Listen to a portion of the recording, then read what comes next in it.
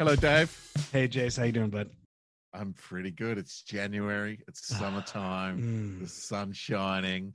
The Love birds summer. are tweeting. It was a very, very hot day here yesterday.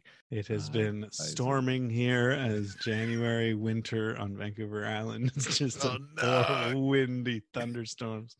It's been great. It's been great. Yeah, I love your summer. I love your summer. Thank you. And today we're talking to a guest who's actually from like between the two of us, like a paradise. Between literally, like I think as close to between us as we could get. Yeah. I guess he's exactly the opposite side of the earth from you, which is nice. Yeah, because you're 12 hours apart, and I'm between the two of you. Oh, so you're between the two of us, which means, but that means that he's between the two of us, and I'm between the two of you. We're all between each other. We're all between each other. It's a three-way from heaven. And of course, the perfect place between the two of us that we're talking about is Reunion Island, which is a small little island that you've been to. Which is we talk about it, so let's not spoil it. But Google it. It's amazing. It has sandy beaches, volcanic plains, jungle forests, and you can drive around it in a couple of hours. Yeah, and to get there, you have to fly through Mauritius, which is another small island that you've probably never heard of. But it is, if you know where Madagascar is, it's near that part of the world. So that'll give you an idea of this beautiful tropical paradise that where our guest is talking to us from. And who is the guest, Jason? It is King Sam. That's right. King Sam Shanshikte. That's right. And he is he's an improviser who I met many years ago now here in Melbourne. I was artistic director of Improv Melbourne at the time, and I get a phone call from someone saying, "Hi, I'm a journalist. I'm here from Reunion Island, a French island. I do some improv. Would you mind meeting me?" I'm like, "Sure, man. Let's meet. I'll take out for lunch." And we've been fast friends ever since. It's been absolutely lovely. Soon after that, he's running a festival. He invited me over to Reunion. It was an amazing time, a great festival, and I've been itching to get back ever since. It's a great place, and they're so passionate about improv there. Yeah, and I didn't meet him nearly as beautifully as you did. We just met at a festival once, but the same feeling of like we have been fast friends ever since. Like we just click and just like get along so well. I think everybody does. He's just the most easy to get along with person. He's from Reunion Island. Yeah, he lives he's in from paradise. An island. Yeah, and the paradise isn't the island. The paradise is inside of him. Well, let's wait. That sounded weird. Let's not hold off any further. Let's meet the paradise that is the man. King Sam Shanshikte. Here he is.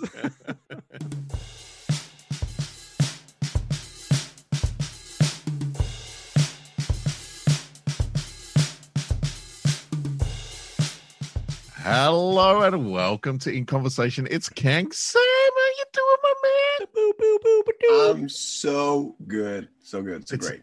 It's early morning for you. It's late night for Dave. You're literally in polar opposite time zones, 12 hours apart. Yeah, we're always waking up or going to sleep together. That's how we roll. Yeah, that's how we roll. And I'm creepily watching in the mid-afternoon. Drinking my coffee. And you're coming to us all the way from Reunion Island or La Réunion. What do you refer to it as? I've always referred to it as Reunion Island. Yeah, I mean, like in French we call it La Réunion. In English, it's automatically Reunion Island because when we say, "Oh, I'm from Reunion," people are like, "What? What Reunion?" Like they don't get it. So usually, it's Reunion Island, and it's an island off the coast of Madagascar, and it's a French island. So it's cool. It's right near Mauritius, right? Yeah, yes. Yeah, true. Yeah. I just did a whole bunch. I was just learning about geography this year. I did this whole geography. I like memorizing where all the countries were, and so now I'm like, oh yeah, between Madagascar and Mauritius. Yes, I know where that is. Just go north, you get to Seychelles. Yeah, I've been to Reunion. I've been lucky enough to spend some time on Reunion with Kang Sam and the wonderful people there, and it is a paradise, my friends, an absolute paradise. And so we had to go through Mauritius. Our international flight landed in Mauritius, and we hung out in the airport there, and then caught a little zip flight over to Reunion. And it was it's beautiful, amazing place. I was very happy to see Kang Sam. I was very hungover in the new year, and I went, let me see what's on the TV. And and the new Grand Tour, like the Top Gear guys, it spent some time on Reunion, and they the first part of their latest special on Amazon is set on Reunion. And so that's true. Yeah. So I saw how the freeways come along, like the road off the coast and all that sort of stuff. And I was just sitting there like an annoying tourist going to my family, I've driven on that road. I've been there. I've done that. I've been there. It was great. But you know that the thing about that road is that like it's great because it's going to change things about traffic. But at the same time, a lot of people are really angry about that road because it's destroying the reef. It's destroying like so many things about nature. And also, you know, like you remember that road that you took next to the mountain. Yes. It's beautiful, but at the same time, it's dangerous. So that's why they wanted to build a road on the sea. And that's why they just like started to build this, because it's one of the most expensive road. I won't say in the world, but like in Europe, it's more like, I think they said on Top Gear it was like 12 billion euros per kilometer or something. Yeah, it's crazy. Yeah, it's crazy. It's crazy. But, isn't there a volcano on that island? Yeah. There's two volcanoes. There's one. Why are you building a $12 billion a kilometer road right next to a volcano, you idiots? Who are these? Who are these city planners? You know, like, and there was like some people even saying like, can you imagine like if there's like a volcano coming out of the sea, like it's still happening, you know, next to Mayotte, which is an island next to it. There has been this like a volcano coming out of the sea. So like, if it's happening, it's still shit. There goes that. There goes. Okay, we only lost a kilometer. That's 12 billion. Wow. Oh. Cool. So what's it like? What's it like improvising in Paradise? Well, do you even improvise, or do you just go like, no, Paradise, guys? No, that's why I'm traveling. You know, like when I come back, I'm like, oh, I don't want to improvise. Yeah. No, I mean like, I think we had this talk, but it's very cool because a lot of people don't imagine like that on an island like Reunion, there's so many. There's a big improv scene, and I think we had this talk with Jace. You know, when I told him that we have shows with 500 people, 1,000 people coming up to see improv. It's crazy. Like on an island that is so little, you know. Yeah. And even on the French scale, I mean, of course, there's so much improv in France, but at the same time, I feel that the scene here is amazing because we want to experience, we want to just stay in the, you know, the format Le Match, which is, you know, the French format. We do so many other things. They do it here in French Canada as well. The Match. True. Yeah. It's from there. Totally. Cool. So, yeah, I mean, like the scene is going well, and I hope that like, you know, it will still go well, even if with this pandemic shit. So. And how is Reunion going? Can you guys still do shows there and stuff like that with Yeah, we're super lucky that like we're able to still play and do shows. We have the restriction of like depending on the venues, we have a restriction of audience. For instance, we do right now 2 shows a month where there's only 30 lucky people coming. Yeah. But we also have like bigger venues that, you know, like depending on the size of the venues, we play in front of people. And I know that we are lucky because I know that in France it's been off for I think at least 6 or 7 months. And what about you guys? Is it the same? Yeah, we're just I taught my first face-to-face class in 10 months yesterday. Wow. Because I've spoken about this Did before you cry? on this podcast, but it was good, but it was really weird because people had masks on and we had the social distance as well, and so there's a different set of norms coming up, and if they were distanced enough, they could take their masks off, but couldn't get close. Right. And so it's a group that work together day in, day out, so they're fine with each other. And I got a test before I went in, and all that sort of stuff. And so it's there's good precautions happening, and people sanitizing and doing all that kind of stuff. But shows are just starting to kick off here. We had 2 really, really long lockdowns here, so we got our cases down to 0, and we've had some flare up in different states around Australia, but generally things are starting to open again with reduced capacity and a whole bunch of new safety protocols. But yeah, teaching real people face to face was a treat. And I even had an anxiety dream the night before, like going back to it. Really? I was like, who do I? You're a natural. Yeah. But it went fine. How about you, Dave? Yeah, we've been locked down. It's our winter right now, so we're in the tighter of the lockdowns that we've had so far, where we're not allowed to see anybody. You're allowed to see one person outside for a walk. That's about it right now. What? Yeah, you're allowed to go for a walk with one person other than your immediate family. So we're in pretty tight lockdown. So no shows. I'm doing online classes right now, and online. We've done a couple online shows and stuff, and they're going pretty good. But I did teach an in-person class in like the fall. One person. No, like in person, in like a college, a performing arts college, where they were all in like a cohort together. So they were unmasked, but then I was masked. I was double masked because I'm like, I'm not gonna get it. Yeah. But it was the same thing. It was weird teaching in person again. Man, it is weird. It's like, it comes back though once you're in the room and you start crying. Yeah. But at the same time, like I was wondering, because like your reality right now is what you were saying, giving online courses and even online shows. And during the first lockdown, we did this with my group and like with other people. And I also did a workshop with Seattle with Unexpected. They asked me to do it, and that was cool. But I was wondering, like for you guys, what's your perspective on this? Because for me, it's a good experience, but at the same time, it's not that I hate it, but it's just like I'm not doing this for this. You know what I mean? Yeah.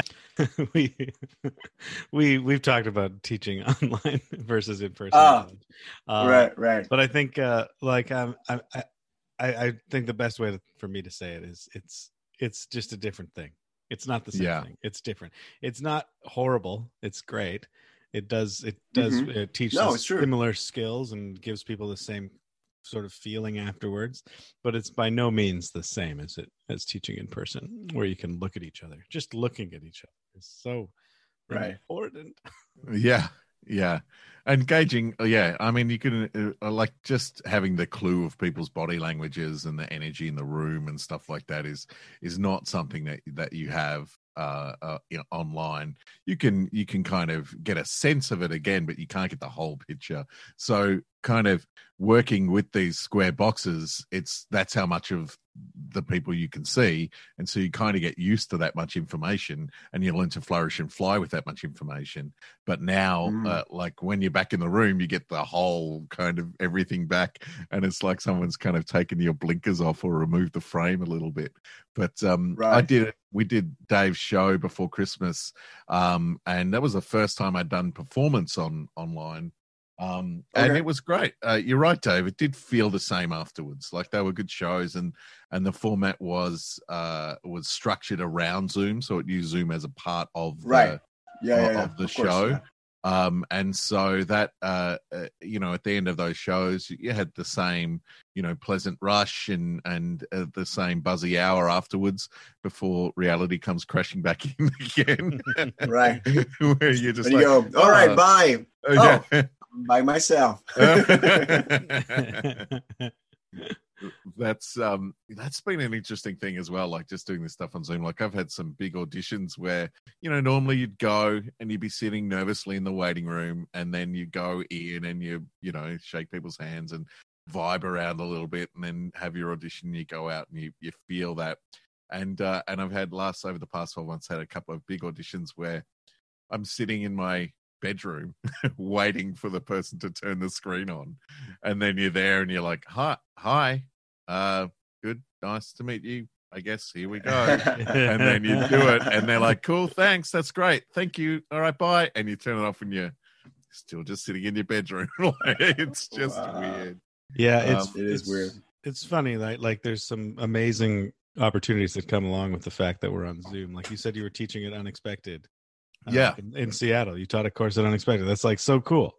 That's like, it is so cool. When would you get a chance to do that? I know, and I was thrilled about it. You know, like, and I was so blessed that, like, you know, like they called me and they say, okay, we want you, and I felt that like you guys said, the energy was, I mean, for me, it was really different, because also the fact that we were, I was waking up at 5 a.m. in the morning, teaching at 5 a.m. and it was like, you know, like super late for you guys. I mean, not late, but like it was like 7 p.m. something. And I just love the idea of like, you know, giving this experiment. But at the same time, I know that I'm not doing this craft for being in front of my computer. Like, I love being with people so much that I feel that like you guys say, I think that it's a great tool, and we are able to communicate like what we're doing right now, and we're able to go deeper into things because we can't go out and do other things. But at the same time, when I look back, I was like, all right, I love the experiment with Unexpected, but I don't think that if someone will tell me, all right, you have to do 2 years of being in front of the computer and teaching and doing shows. Okay, 5 years. I'm kidding. No.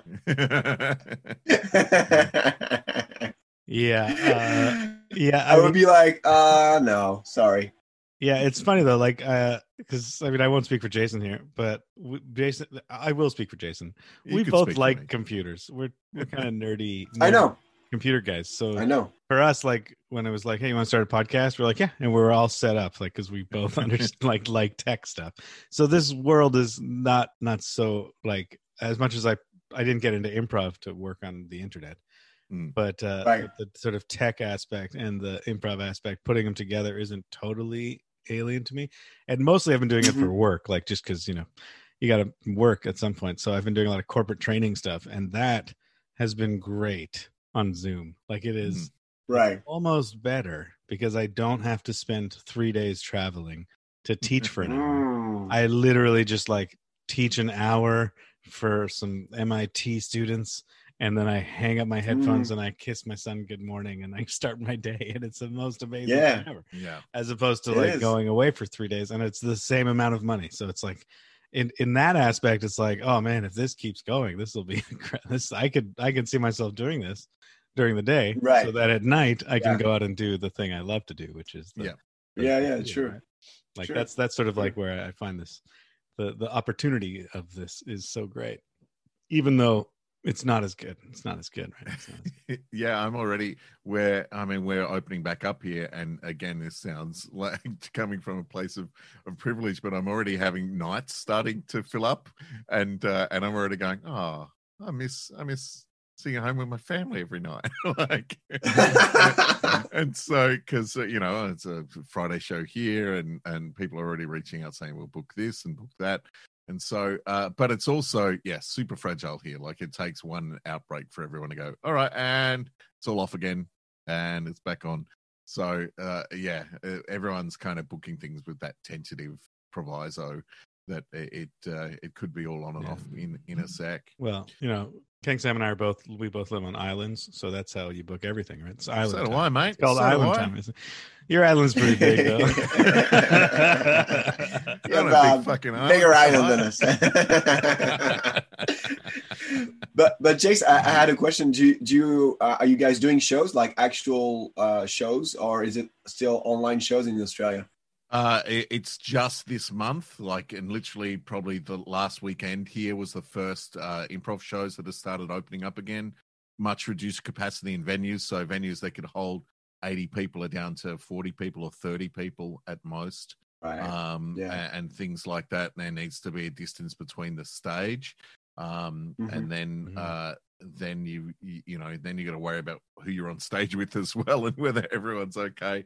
So the thing is, if you even have a sniffle, you pull out of the show that night. So there's lots of backups being cast just in case someone comes down with something, and so yeah, it's and I guess it's just the way that we're going to be moving forward, is to have those couple of backups on to make sure that people can do it. I mean, I saw, I think it was like the Houston Rockets or something, played an NBA game a couple of weeks ago with 8 players on the whole team. Like on their bench as well, because they had some COVID people out and stuff like that, and people just, they just take... How many people are normally in a basketball game? It's normally like 12 or 13, I think. Okay. On a team, 5 on the court. I had the same question. I was like, right. 5 at a time on the court. Yeah. It's like the smallest NBA team that's ever been put up, because people, pulling out the last minute and have to go get tests and stuff like that. And so, so people are taking precautions here. But last weekend was the first show with the groups that I'm regularly involved in. And my first show... Improv Melbourne? Or not another... Improv Melbourne, Big Hoo Ha here in Melbourne. I don't think Improv Melbourne are back quite yet. But there's Hoo Ha on, the Improv Conspiracy here in Melbourne are starting shows up again. There are a few other things that are starting to kick off again. So yeah, it's slow and steady and cautionary, which I think it should be as well. So yeah, I'm looking forward to it. So my first show is next Friday night in person, which will be great. Yeah, I'm looking forward to it very much. What are you playing? It's just the Hoo Ha show, which is essentially like a match kind of thing, a mix of long form and short form, and 2 teams, I say in inverted commas, where everyone's working together and to put on a good show, but it's, faux competition. So it's a little bit short for me. The second half is more long for me, kind of like a super scene thing in the second half, which is always fun. So for those who don't know what the super scene is, for 3 people on each team, 6 people in total, each person directs the first scene of their story, then the audience votes who they want to see no longer. That story drops out, and through the second half we only go to 1 till there's 1 story left and see the final story of that. So that's always a fun thing. You can play a great shiny burning scene at the start and have the audience go, cool, seen enough of that, and off it goes. So they choose the stories that they want to follow through to the end. And the first half is just short form games, essentially. Versions of. So it's a nice mix in a night. You get to do some gaggy short stuff and then some more kind of considered longer form stuff. And it happens at the Butterfly Club here in Melbourne. I'm not sure whether we've taken you there when you've been out here. I think I've been there. Yeah, very kitschy, lots of stuff on the shelf. Yeah. I've been there. It's a really nice venue, and a venue here in Melbourne that really commits to supporting local comedy, local cabaret, local improv. It's kind of like the home of that sort of stuff here in Melbourne. So looking forward to getting back in there, because again, I've not been to the Butterfly Club for months and months and months. And having a espresso martini and then doing a show. So yeah, it'll be great. Nice. So King Sam, how'd you get into improvising? Dave, how'd you get into improvising on Reunion Island? Like, was it always there? Was there improv always happening? Did some people from France come, or did you go what happened? What happened? So improv have been on the island for about 26 years now. So it's been here for a long time, but through match. And so as a kid, I've always been interested in theater. I've been a musician first, so I've been doing music for for when I was like 6 years old. So I've been doing music, but I've always been interested in theater. And while I was doing theater, I think I recall, because I'm moving right now, so I'm just trying to find out like some other stuff. And I found a poster in 1998 of like the first, improv games. It was matched there. So I think I saw it. So I think I saw that. And then when I was in college, I was 17 years old. There was this like workshop that they were doing this just improv training about match. And that's where I started. And since then I've never like, left it. So it's been 19 years that I've been doing improv from college, And so, and yeah. And I think that what is really interesting about my relationship with improv is that I've always seen it as something fun to do, never seen it as a job, because my first goal was to be a musician. And like, I've put everything to have a band and going to friends to do stuff, to do shows, and improv was always there, like, as something fun to do. And when I see it right now, it's just like it's my job, but like I've never how can I say it? Like I've never got my English. As if like slip into French. We're cool with French on this show. Yeah. Okay. Cool. I'll do it in French. Si tu peux être en fait, je l'ai fait. Ouais, voilà. Je suis sûr que Jason va comprendre. So. En conversation avec Jason Guéry et David Morissette. Jason avec Jazzy et David Morissette, le frère d'Alanis. No, but I was just saying that like as if like I've never. It was never my goal to be a professional improviser, and it happened like it happened without me noticing it, and so I love this is what I love about being there, because I recall like for me my first I would say professional move was to meet Jason when I was a journalist before being an improviser. Yeah, I met this guy. We were in the secret pizza place in Melbourne. Yeah, secret pizza corridors. It was like my Indiana Jones of Melbourne. It was like, hey, come on, kid. On, man. I'll show you where to go. Here's a pizza. It looks like I can murder you right here, but no, there's pizza. Yeah. It's true. Like when I recall it, I think it was like my first, without noticing, but like being okay. I know someone from South Africa that recommend Jason, and then Jason came to the island, and then I went to Canberra for the festival, and from there, I quit my job and became a professional improviser. You are a very talented improviser as well, and I think I've said on this show that one of the best improv performances I ever saw was on Reunion, and Kang Sam was a part of that, and it was an incredibly unique and beautiful experience as part of your festival, Kang Sam. It was a late night gig, and we were in a smaller room at the theater, and you had an artist in the space, and yourself and another musician. Was it two guitars or an acoustic bass and a guitar? It was two guitars. There was one guitar, and I was doing like all the other rest, like the rhythm and piano and so on. Yeah.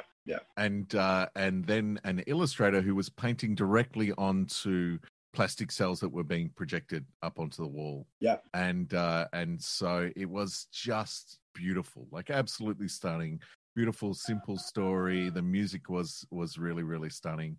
And have you kept all that side of your improv art as well, like merging your two passions together?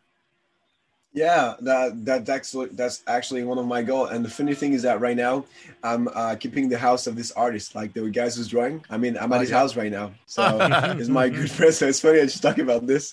And music is my life. So I've always tried to incorporate music in all of my shows and even in my workshops. I think that, and you've seen some of it, Jace, when I was in Australia.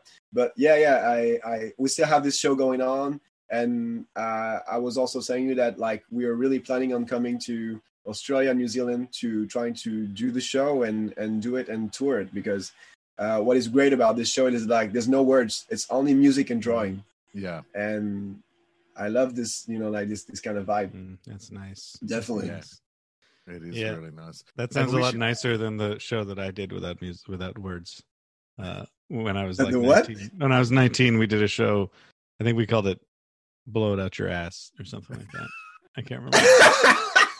But it was this acid jazz band that wanted to do improv stuff with us, and so the three of us did a show with them where they played acid jazz.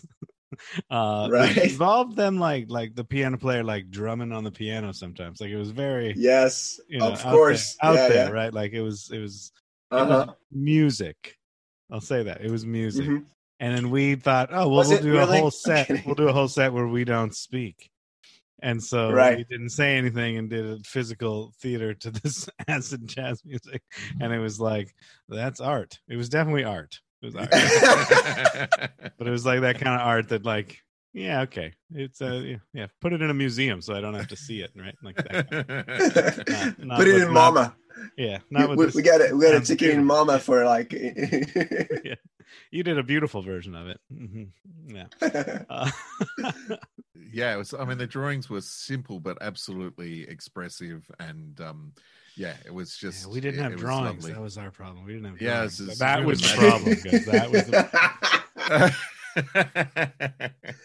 Well, it brings me something, because I don't know if I've talked to you guys about this, because I know that with both of you, with Dave and Jace, I've always had really technical talks, like about, okay, what's your thought about long form and blah blah, and but I think that like a question that I have for you guys is shit shows, like when the show is shit, like when you know that you're on stage and or you feel that the audience is not following you guys. I've always wondering, like, what's your state of mind about this? Because mine is very specific, but I'm really curious about like how you guys feel and how you guys react after it. Shit shows. Well, there's this one. We never had shit shows. We're perfect. There's one time we decided we'd do a gig with an acid jazz band. Yeah, shit shows. Like I guess there's. I mean, honestly, like I haven't had one that was that bad in a while, where I'm like on stage knowing this is shit. Because I normally would pivot out of that before it becomes shit. However that goes. So like either making it just a comedy show and just giving up on any artistic goals just to make sure that it works, or whether I like take over the whole show and just start dictating to people what to do so that at least it holds together. Like whatever strategy I've employed to keep the show together usually kicks in before it's at the point where I'm standing there going like, this is a nightmare. So I feel like if you've gotten there, you just fade the lights down and bring them back up and be like, we're just going to start that again. Let's do something like that. I don't know. Jason, what about you? It's weird because I've had my fair share of shit shows, and firstly when I was starting out, I'd start and go, well, the audience just went into it, man.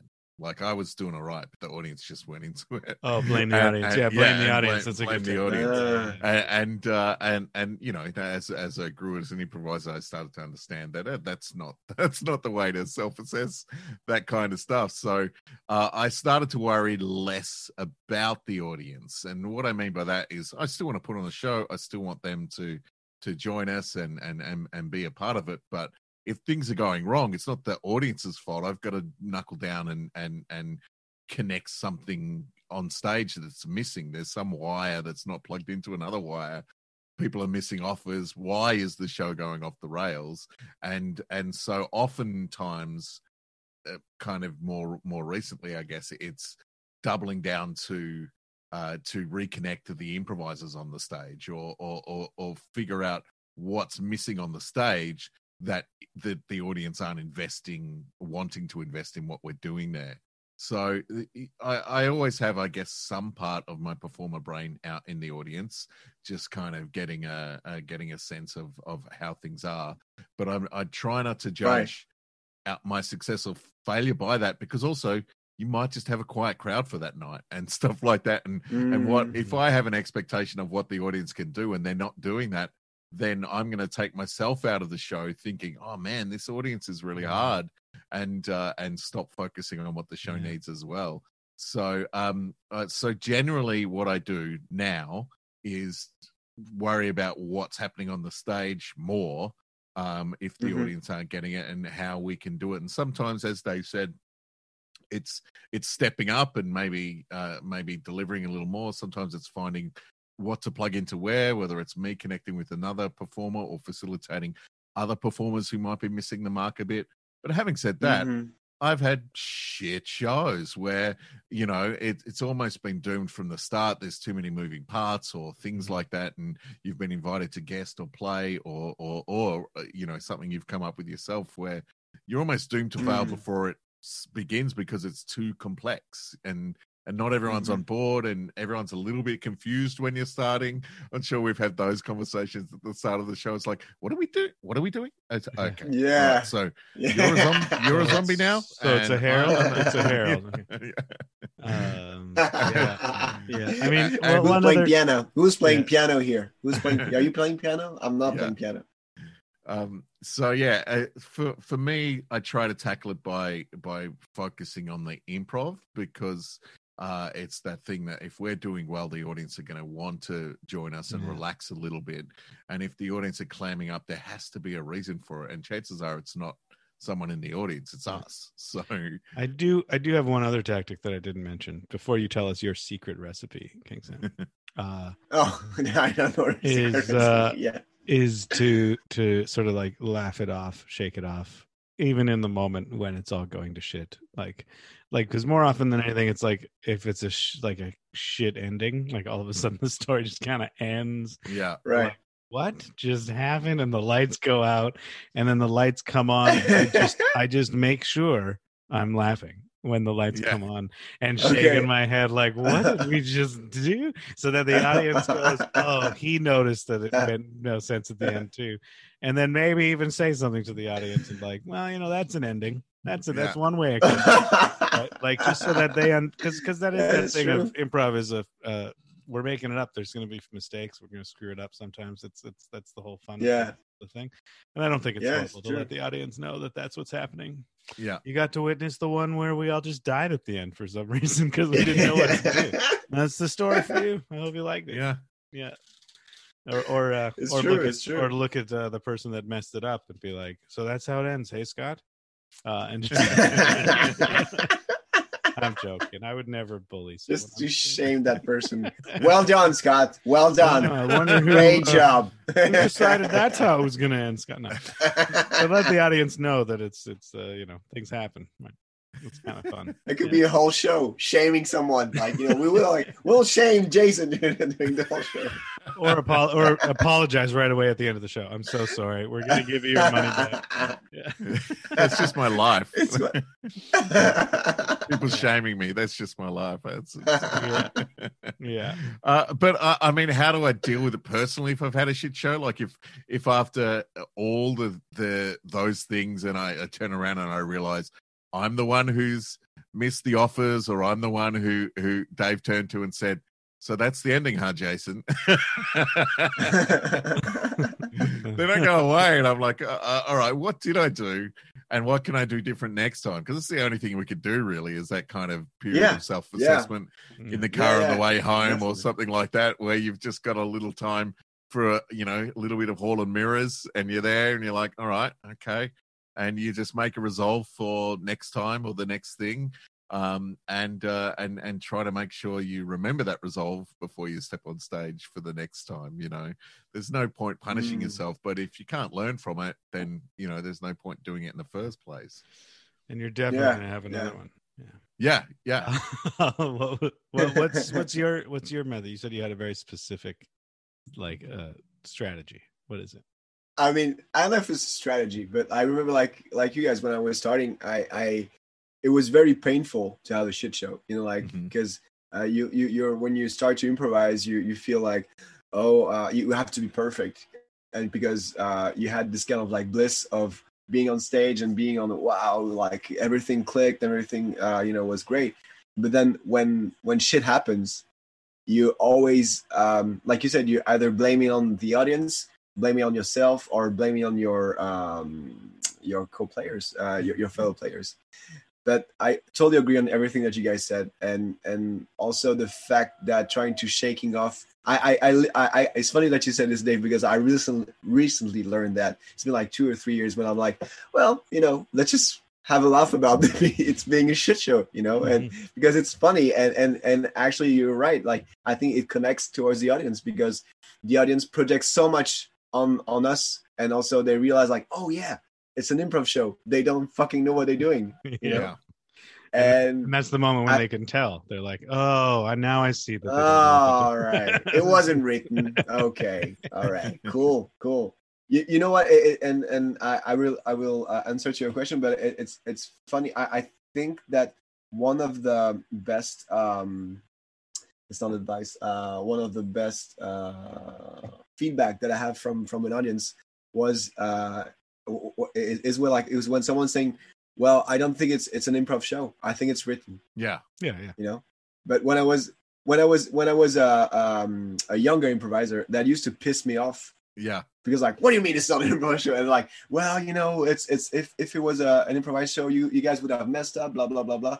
And now it's like, yeah, cool, all right. If you feel like it's not an improv show, that's nice, Yeah. My response to that, and it is lovely when you get that because of all those reasons. But my response generally is come back tomorrow night. Yeah. Like, yeah. If you don't believe it's improvised, come back tomorrow night. You'll see a completely different thing. Yeah. Paper Street does, with my company here, Paper Street, we get people coming to more than one show just because they want to see how it changes. Because we do a lot of genre stuff. So they see it one night, they're like, oh, they just plug and play. I get it. And then they come the next night and they're like, oh, that was very different. I was like, it's almost like we made it up. Interesting.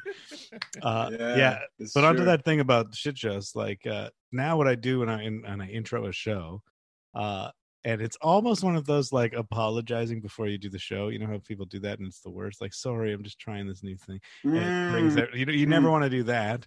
So what I say is so this is an improv show, which means we're making it up as we go along. So if you're watching the show and you're wondering, what the hell are they doing? We're also wondering, what the hell are we doing? I love this. And we're going to get through that moment together. And so like I prime them for those moments where things are going wrong and everything's falling apart.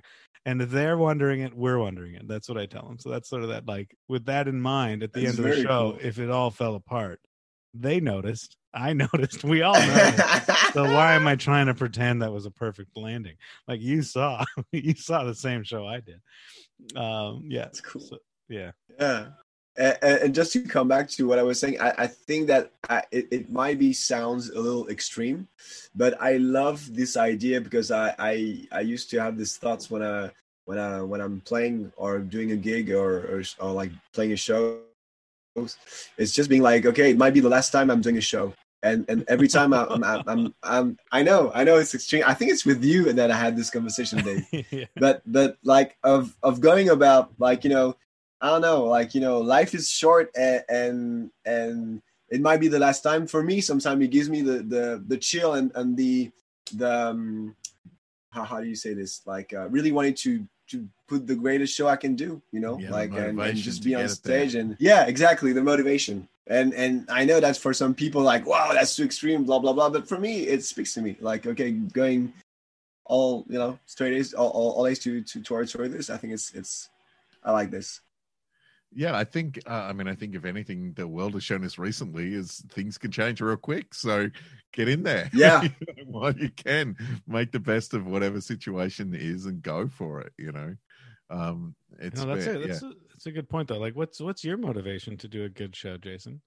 Is it death? Are you motivated by, I could die tomorrow, I got to do a good show? What is my motivation to do a good show? I guess my motivation to do a good show, when I think about it, is I don't want to let anyone down. Like, I don't want to let anyone in the cast down. I want to make sure that everyone has a great time and gets to feel that sensation we've been talking about at the end of the show when you have a good show. I want to enjoy myself in the process, but it's that fear of I've committed to this, and that I want to bring all of my professionalism, all of my skill into making it the best for everyone, and again, if I'm not letting down the other people in the show, then the audience are going to have a great time as well. But and so I put pressure. The pressure I feel on myself is if the times I'm hardest on myself is when I feel like I've let the show down or let the other people down, not necessarily the audience or a bad show, if you know what I mean. Like, and so I can pick my own performance apart and go, that offer or this offer, or so quite often in a debrief, I'll just be, I'll do a scene and I'll get off stage, and in the back of my mind, I'll be like, that was a little rough there, and I've got to quiet that voice while I'm on stage to stay inside the show. But then I get off stage in a debrief, I'll be like, oh man, sorry about that offer there, or that was a bit much there, and so I'm often hardest on myself because I don't want to let the team down. I don't want to let the other people on the stage down. And I think that's what motivates me, because if I feel like I've let them down, then I'm really, really hard on myself. Nice. Wow. Mine's both, but pretty much the same as both of you. I don't want to let people down. I'm afraid to die. No, I'm joking. I'm not afraid to die. No, I think my motivation partially is, I want to make sure the audience, I don't want to let the audience down. I definitely don't want to let my performers down and my cast. And I'm usually the director of a show, so I feel like I need to show them this is what we should be doing. Like, I don't want to teach them bad habits by doing bad shows. But I think the real thing that keeps me wanting to do great work and be present and show up and do the hardest work I can is for those moments of absolute perfection that you find in an improv show sometimes. Not all the time, but when you do, and you're like, that was the greatest scene I've ever done since that last greatest scene I ever did. And you track your improv career through those great scenes you've done where everything just clicked and you found this moment and you wept and the audience wept and we all laughed after. There's some that's what really keeps me motivated to keep getting on stage. And in order to find those moments, I got to be present. I got to be there. I got to be in that room. I got to be aware of everything. I got to do all the good improv things that we should be doing anyway. So it's I think that's what really keeps me going. Yeah. And you want those moments for that's the same thing. I want those moments for everyone in the show. Definitely. Yeah, definitely. Not just a selfish thing. Thanks for being here for my moment. It's not one of those. Yeah. I can't wait for our new show where we improvise a 3-person scene long form over a Shark Tank with panels that fall out just underneath randomly. Death is coming. Let's do the best show of your life. Hey, Kexo, I saw on that Top Gear thing that I don't think they this was the law when we were there, but they said you can't swim in the ocean on Reunion anymore because of shark attacks. Is that right? Is it swimming in the ocean banned? No. It's they just not banned tourists. Okay. Yeah, they just banned tourists. No. I mean, there's some beaches where you can swim.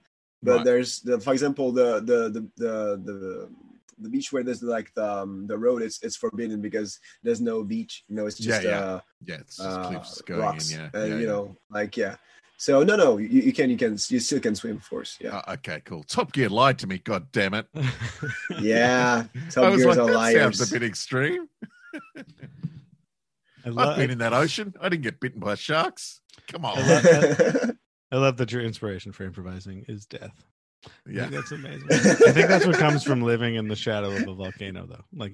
You live near an active volcano, and you're like, I could die any moment. This could be it. This whole island could just be a lava pit. But I might be one of those Pompeii statues. I want to make sure I'm doing a good show when I get statued. It's not about death. When I say my motivation, it's not I'm going to die. I mean, of course, when I say it out loud, it might be the last time. It can be also the last time of I might not be interested in improv anymore. You know what I mean? Yeah. Like just not about like getting like, you know, getting shot after this. Oh, that's not as motivating as I thought it was. I just might get a new career. I just might get into accounting. I don't know what's going to happen.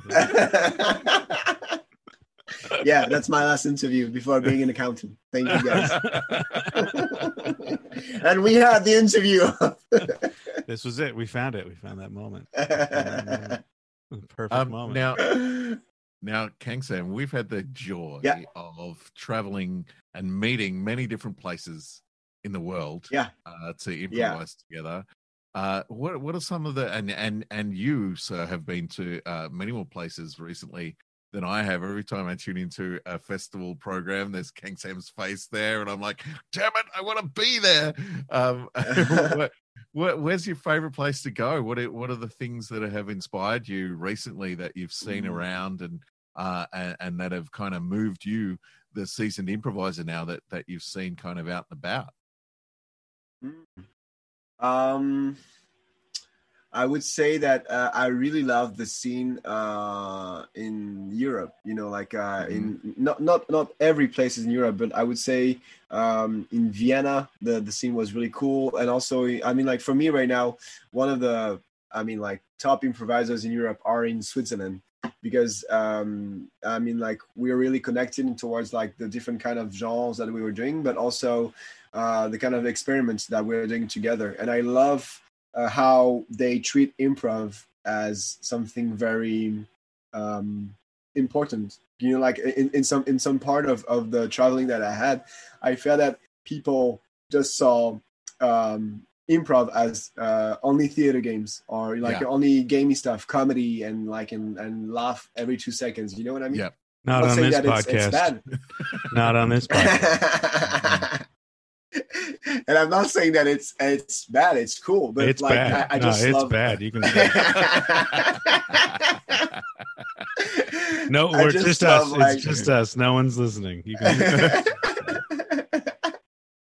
But it's just that, like, you know, I like the idea of what scope they had on you know different genres and different kind of improv. And this one festival that we had the chance of being part of with my company is called the Shink, SHIIINK.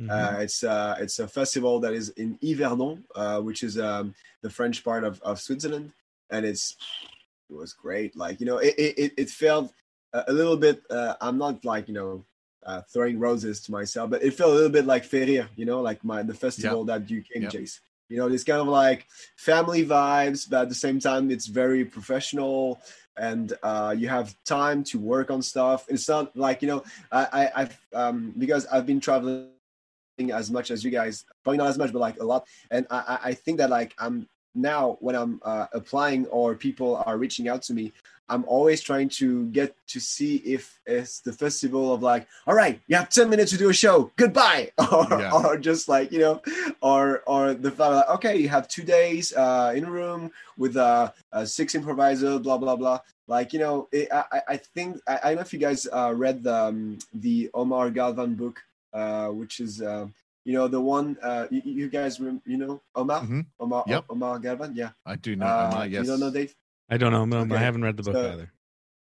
Okay, so is Omar Galvan Argentino? Is a guy from Argentina but lives in Madrid, and he's been traveling the world for like, I don't know, like his life is traveling improv, like literally, and he's been writing this book, and the book is he's using the M of McDonald, which he's putting improv with the M of McDonald, and it's a manifesto saying that it's great because improv is you know reaching out and rising everywhere, but at the same time is saying that we have to pay attention because we're putting improv through this kind of capitalism phases where you have festival which are like Amazon or McDonald's, which means that, you know, you go to a festival and you're like, okay, I want this. It's only 1 hour, 2 hour, 3 hour. And I mean, I'm the school of like, and I think that you guys also are in the school of like, I think that improv is a process, and that you learn so much by spending a day with a coach instead of like staying 1 hour and like, okay, like you got a taste of something, and I feel like like for me, festivals that are interesting is like festival that give you time to actually experiment stuff, So I always feel the same way when I get to a festival and they're like, that 6-hour workshop that you've got listed on your workshops, can you do that in 3 or 2? Like, can we, and so, and you kind of, as someone who lives far away and wants to be a part of things, you're like, okay, but all right, I'll see what I can. You kind of end up truncating it down, and it never feels great. You always feel like you're just kind of skipping stones rather than dipping in different pools. You're skipping stones over the top of it. You're trying to give people a picture. But then there's other things where, you do have those day or 2 or 3 with people and you can really, go for it and dive deep. And it's so much, so satisfying. But I also understand that some festivals have to run like that. They have shared spaces and lots of interest and that expectation. But I always want to pitch and teach my longer stuff because I feel passionate about it and I want to share that with other people. And I guess you feel the same as well. What I love about what you said about Switzerland was that you enjoy the festivals where you get to experiment, where you get to come together with other people and try new things as well as the same old kind of McDonald's stuff. But you're coming together as an ensemble or as a group and influencing and experimenting with each other, which is why I love working with both of you, because that happens all the time. We that experimentation, that joy of connection and knowing that when we get together, there's trust enough to experiment like that. I've been to some festivals where it's a little standoffish. Like there's lots of different groups What is standoffish? A standoff, like a Mexican standoff, like a Tarantino thing. Oh, yeah. Not quite as aggressive as that, but there's people over here and over there, and they're just kind of looking at each other and not really interacting. And then they do their set and then, celebrate in the bar by themselves and don't really involve other people. And then, and so it's, that's never my favorite. The other type of thing that you talk about where you can connect and experiment is so good.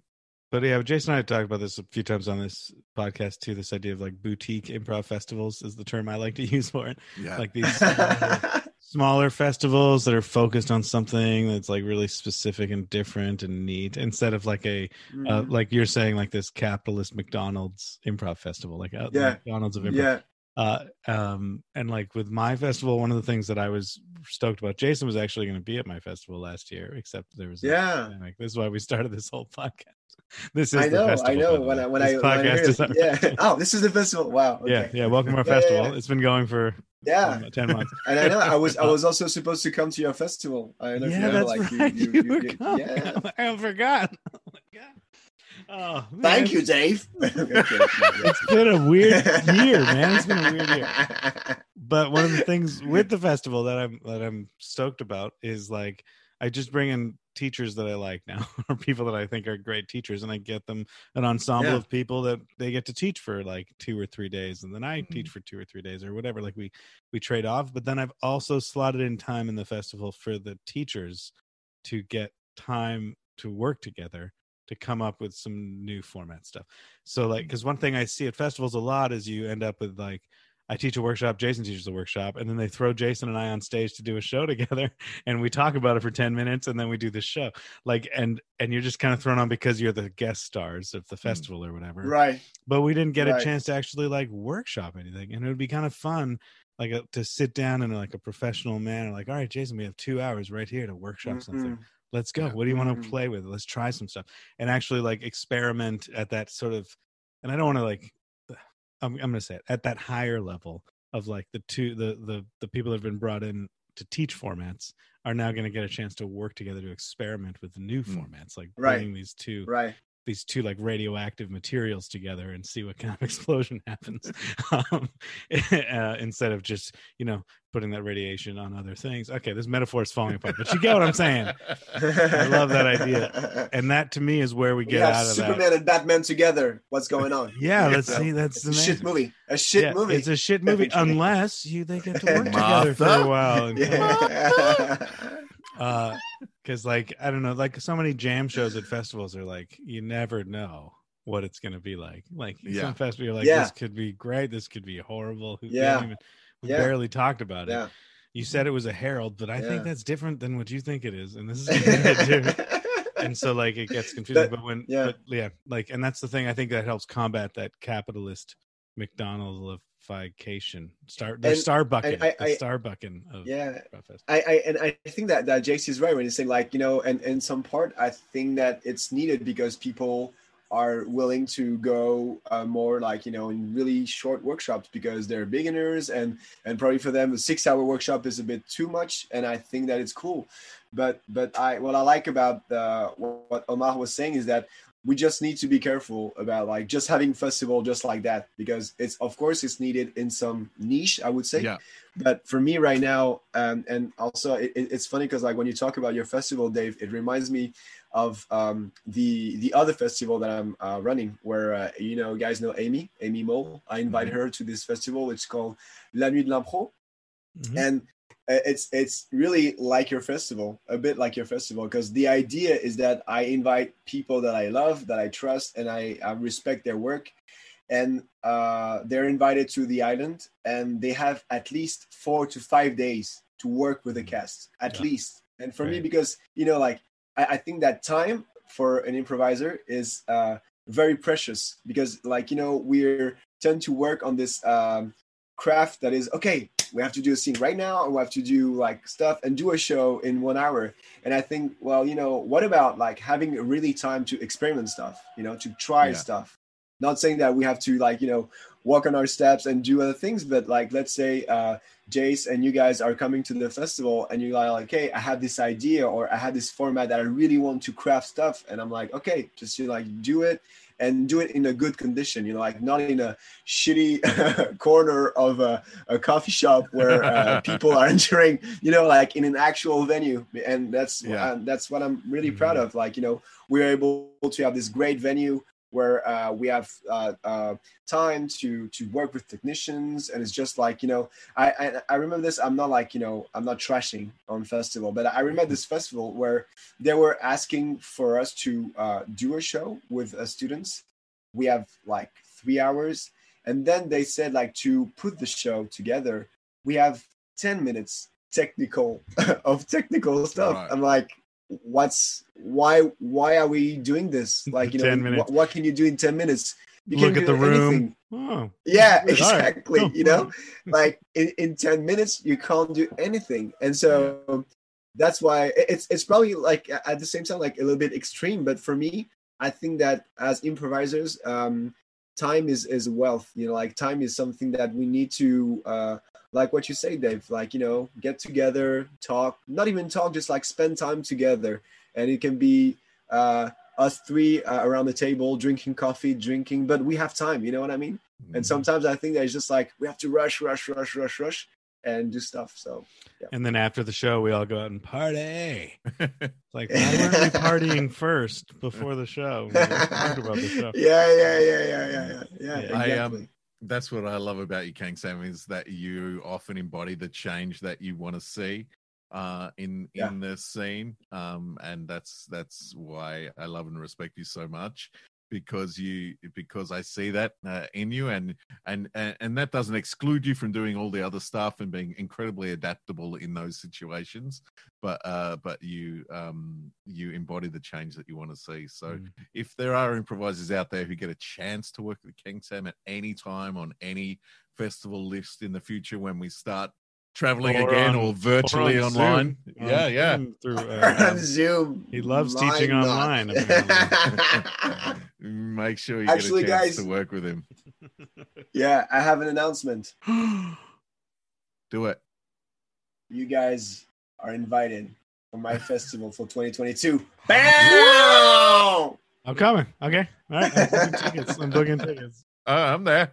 Not kidding though. It's a real thing. If you guys are up to, I think that I've already wanted to, of course, to invite Jace back, but I also wanted to, and Dave knows this because I wanted you guys to go. But like, what about you guys coming together to the island? You know, done. Yeah, we're gonna do a world tour after this. We've decided. Yeah, we're coming for 2 years. For 2 years. I'm in. When's your festival? Is your festival in Canadian winter? Because I'm coming. Yeah. The thing is, the thing is, it's in April, the same as your festival, from what I recall. Oh yeah, that's right. Is it the same days as my? You can festival? Change it. I'll change it. I'm in charge of my festival. I'm going to move it early so that I can come. Yeah. Done. Yeah. Just 2022. All right, you can come 2022. to mine. You can come to mine 2022.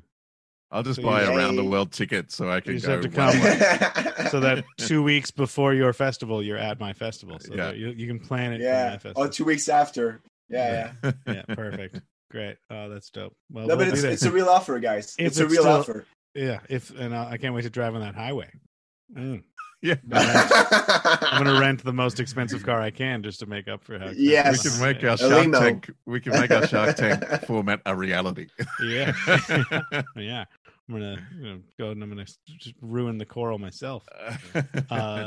That's great. Well, thank you. I'm coming.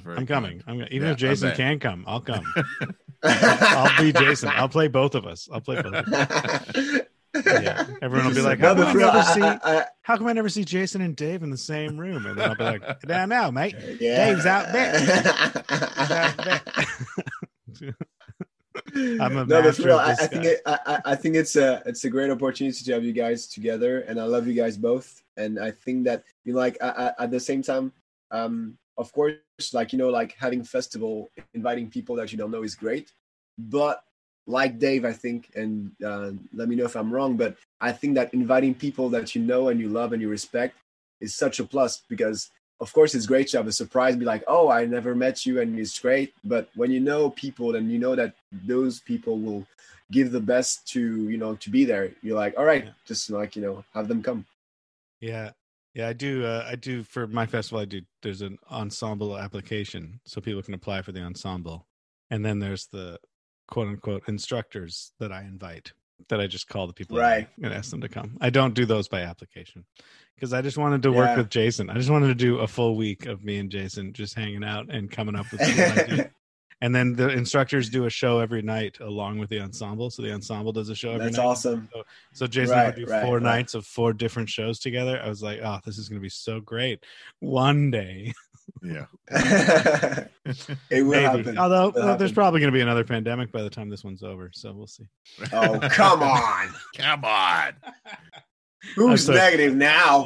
Who's fear of death now? Yeah, but that's what keeps me doing great work, is knowing that another pandemic could be right around the corner. You never know when a pandemic's going to hit.